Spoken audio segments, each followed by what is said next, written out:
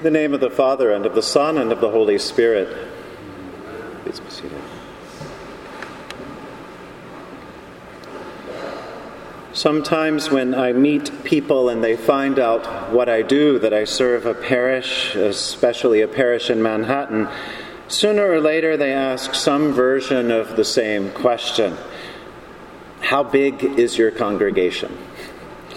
Well, I try to answer honestly, but in my own way, and I usually begin by saying something like, well, we're small, but we're growing, and we're growing especially in prayer and in mission and in taking care of each other and in being the body of Christ in this neighborhood and beyond. Usually they listen to that and then they push the point. Yes, but how many people come? I then explain what they were looking for, that on an average Sunday we have about 100 people with the 3 services combined and even less in the summer. Usually, but not always, I can then sense a little bit of disappointment. As we all know, our culture leads so many of us to believe that success is measured in numbers. The more, the better. The larger, the more faithful.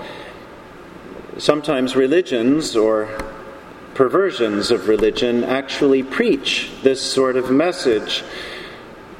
A while back, just before the presidential primaries, Super Tuesday, Pastor Mark Burns prayed at a Donald Trump rally, and he paraphrased today's Colossians reading. What he said in his prayer was, there is no black person, there is no white person, there is no yellow person, there is no red person, there are only green people. And green is money, green are jobs, green is success. Another friend of Mr. Trump is the televangelist Joel Osteen. Mr. Osteen preaches to 45,000 people every Sunday morning in his various churches, and he reaches almost 7 million a week through television. And if you've ever heard him or read him, it's innocuous enough. He preaches a positive message, a message of thinking well and good and material success. And yet, if you notice, he almost never, ever mentions Jesus. Someone actually did a survey of Joel Osteen's postings on Twitter and found that in a year's worth of postings, 806 tweets, Osteen mentions God 334 times. He mentions Jesus 3 times. Now, Christ also comes in with another mention of 3 times, though 2 times he paraphrases and misquotes Old Testament texts, and the 3rd appearance is in the word Christmas. And Joel and Victoria wish us all a very merry one. I don't question that these preachers are religious in some way, but I do just wish that they and those who support them could be honest and clear about one thing. This is not Christianity. This is not the gospel of Jesus Christ. This has nothing to do with Jesus Christ, who lived and died and rose again for us. Many of these prosperity gospel preachers point to John 10:10, in which Jesus says, I came that they may have life and have it abundantly. But they pluck this verse out of thin air as though it has no context. Now, you don't have to go to seminary to be a preacher, but you do have to read and meditate on Scripture. This verse comes in the whole section where Jesus is talking about sheep, and Jesus identifies himself as the good shepherd. And so abundant life has to do with our living together in the sheepfold, close to the shepherd, being in relationship with the good shepherd who knows us each by name, living like he does, loving like he does, and being willing to lay down a life for the sheep. That's abundant life. Today's gospel encourages us to be rich, to be really, really rich, but rich towards God. Now, this may or may not involve money. It's much, much larger and deeper. When I look closely at how Jesus deals with money and wealth in the Scriptures, I notice that he wines and dines with everybody, rich and poor alike. Based on that, I think God must be almost indifferent as to whether we have money or not. And of course, God wants us to have enough. God wants us all to have plenty, to rejoice in bounty, to have what we need. And I think God even calls those with special skills and abilities to have lots of extra to share, extra to extend the blessing, to celebrate the love of God and to help other people. God wants us to be wealthy and rich, to be full and satiated and complete and lacking nothing. But God doesn't really care if we have one house or five. God isn't bothered by what one drives or what one wears or whether one summers in the South Bronx or the south of France. But God calls us to be rich. As Jesus says, we're called to be rich towards God. In today's Gospel from Luke, Jesus has been talking to a group of people, warning them about hypocrisy of various sorts and trying to help them understand what it means to live a life completely dedicated to God. And so it's in this context that a man asks Jesus to sort of take his side over this question of an inheritance. We don't know the exact nature of the man's question, but biblical scholars point out that the reality of Jewish inheritance laws at that time held that the eldest son inherited twice the amount that might have gone to a younger sibling. So perhaps the speaker in the gospel is the younger brother. I don't know about you, but if I were that younger brother, not to mention a sister in the family who was left out completely, the part of me that wants everything to be fair and just in the world would want Jesus to take that man's side. But as with so many issues, Jesus doesn't do that. Jesus looks beyond this particular issue at the larger context to explore what's deeper. Jesus evades the political, the cultural, the legal question, and instead goes right to the spiritual question, the heart of the matter. And Jesus asks about the heart. Where is your heart? Jesus asks. What's your heart's desire? What makes your heart grow and expand and feel alive? That's what God is interested in. It's not about who has money or stuff or power or prestige. It's about how we use it. It's not about how big the wedding is. It's about whether you invite God or not. By way of an answer to the man's question in today's story, Jesus tells another story. He tells a parable. And he tells about this fellow who kept building up storehouses full of grain. But the man keeps building in vain, trying to build bigger and higher and bigger and higher because he's completely cut off from God. He's probably cut off from himself as well. The real issue has to do with our relationship with what we have. Does it lead us closer to God and God's people, or does it drive a wedge between us and God and all that is holy? Being rich towards God has to do with a kind of currency, if you think about it, but it's not just currency in the monetary sense of that word. In fact, Jesus uses a kind of currency of life through which the Holy Spirit animates and operates. In economics, one speaks of currency because a currency allows things to move around, to shift, to go from one person to another, to have an almost life and rhythm that allows for free movement. Things in currency are not meant to be kept in one's hands, but they get their life out of being passed around and shared.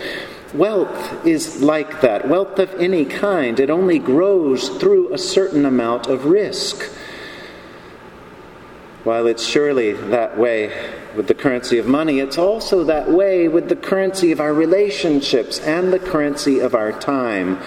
All these are ways in which we can be rich towards God.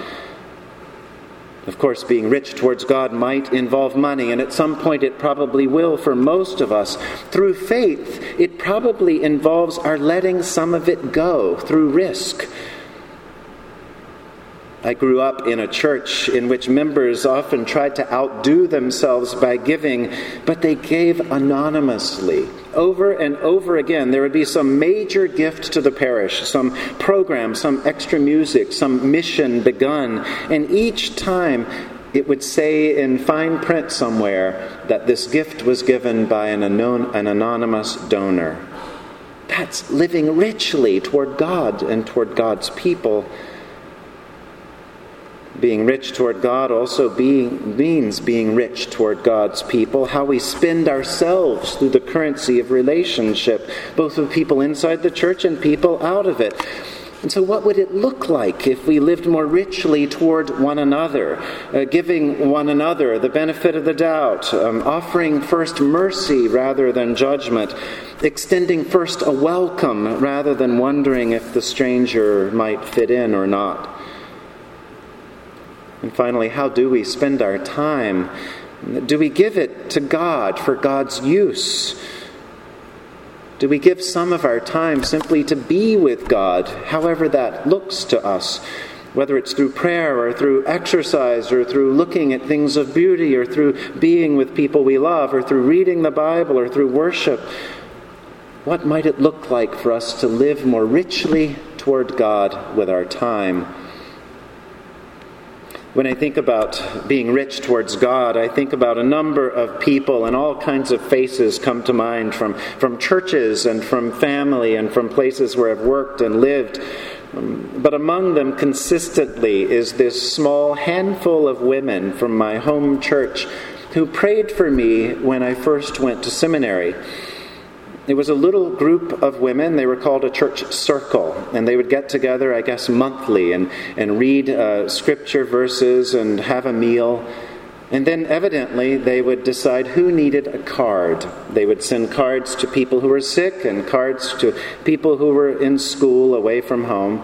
And so especially on special occasions, I would get a little card from these ladies, and in it would be a few $1 bills. There might be 3 one month. Or another occasion, there might be 7 $1 bills. One occasion, I don't remember when it was, maybe it was Easter, and I hit the jackpot. 13 $1 bills in this little card.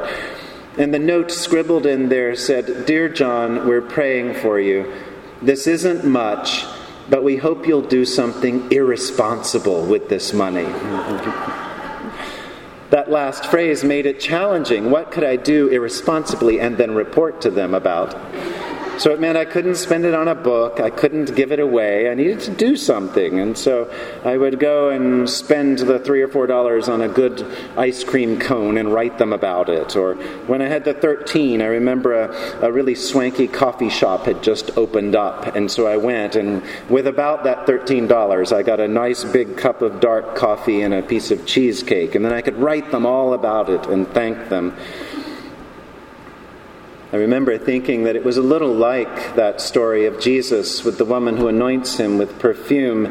It's not Jesus' job there to quibble or say, "Oh, you shouldn't have," but simply to be gracious and say thank you and receive the richness that these ladies were offering to me. What made the dollar bills and the occasional card so wonderful was not only their random sweetness, but even more, I knew these ladies, and I knew that they didn't have a lot of $1 bills to share, and even fewer 5s, 10s, or 20s. They were not wealthy women, and in fact they were counting every penny, trying to cover medications, transportation, rent, contributions to church, support of family and friends, all that stuff. And yet they chose to share with me. They were not wealthy women, but they were rich women. They were rich toward me, rich toward God, and they taught me what being rich looks like and means. The gospel of Jesus Christ has always been especially good news to those who are poor in spirit, poor in health, and those who are just plain poor, materially poor. The gospel is good news, not because it says that if we say our prayers we'll get rich, or that if we follow Jesus in a particular way then all our problems are solved, but instead because the gospel promises us a relationship with the living Lord Jesus Christ, who moves through us and through our world like a currency of love. always and everywhere, showing us how to be rich towards God and toward one another. It's that kind of richness that lifts up everyone, that improves everybody, that blesses all. Our scriptures today work together. The reading from Ecclesiastes reminds us to live with a perspective on life. It doesn't last forever. St. Paul urges the Colossians not to worry so much about the clothes they put on, but instead to try to put on other things like compassion and kindness and lowliness and meekness and patience. Following Christ in abundant life, may the Holy Spirit show us what it is to be rich, filthy, filthy rich towards God. In the name of the Father, and of the Son, and of the Holy Spirit, Amen.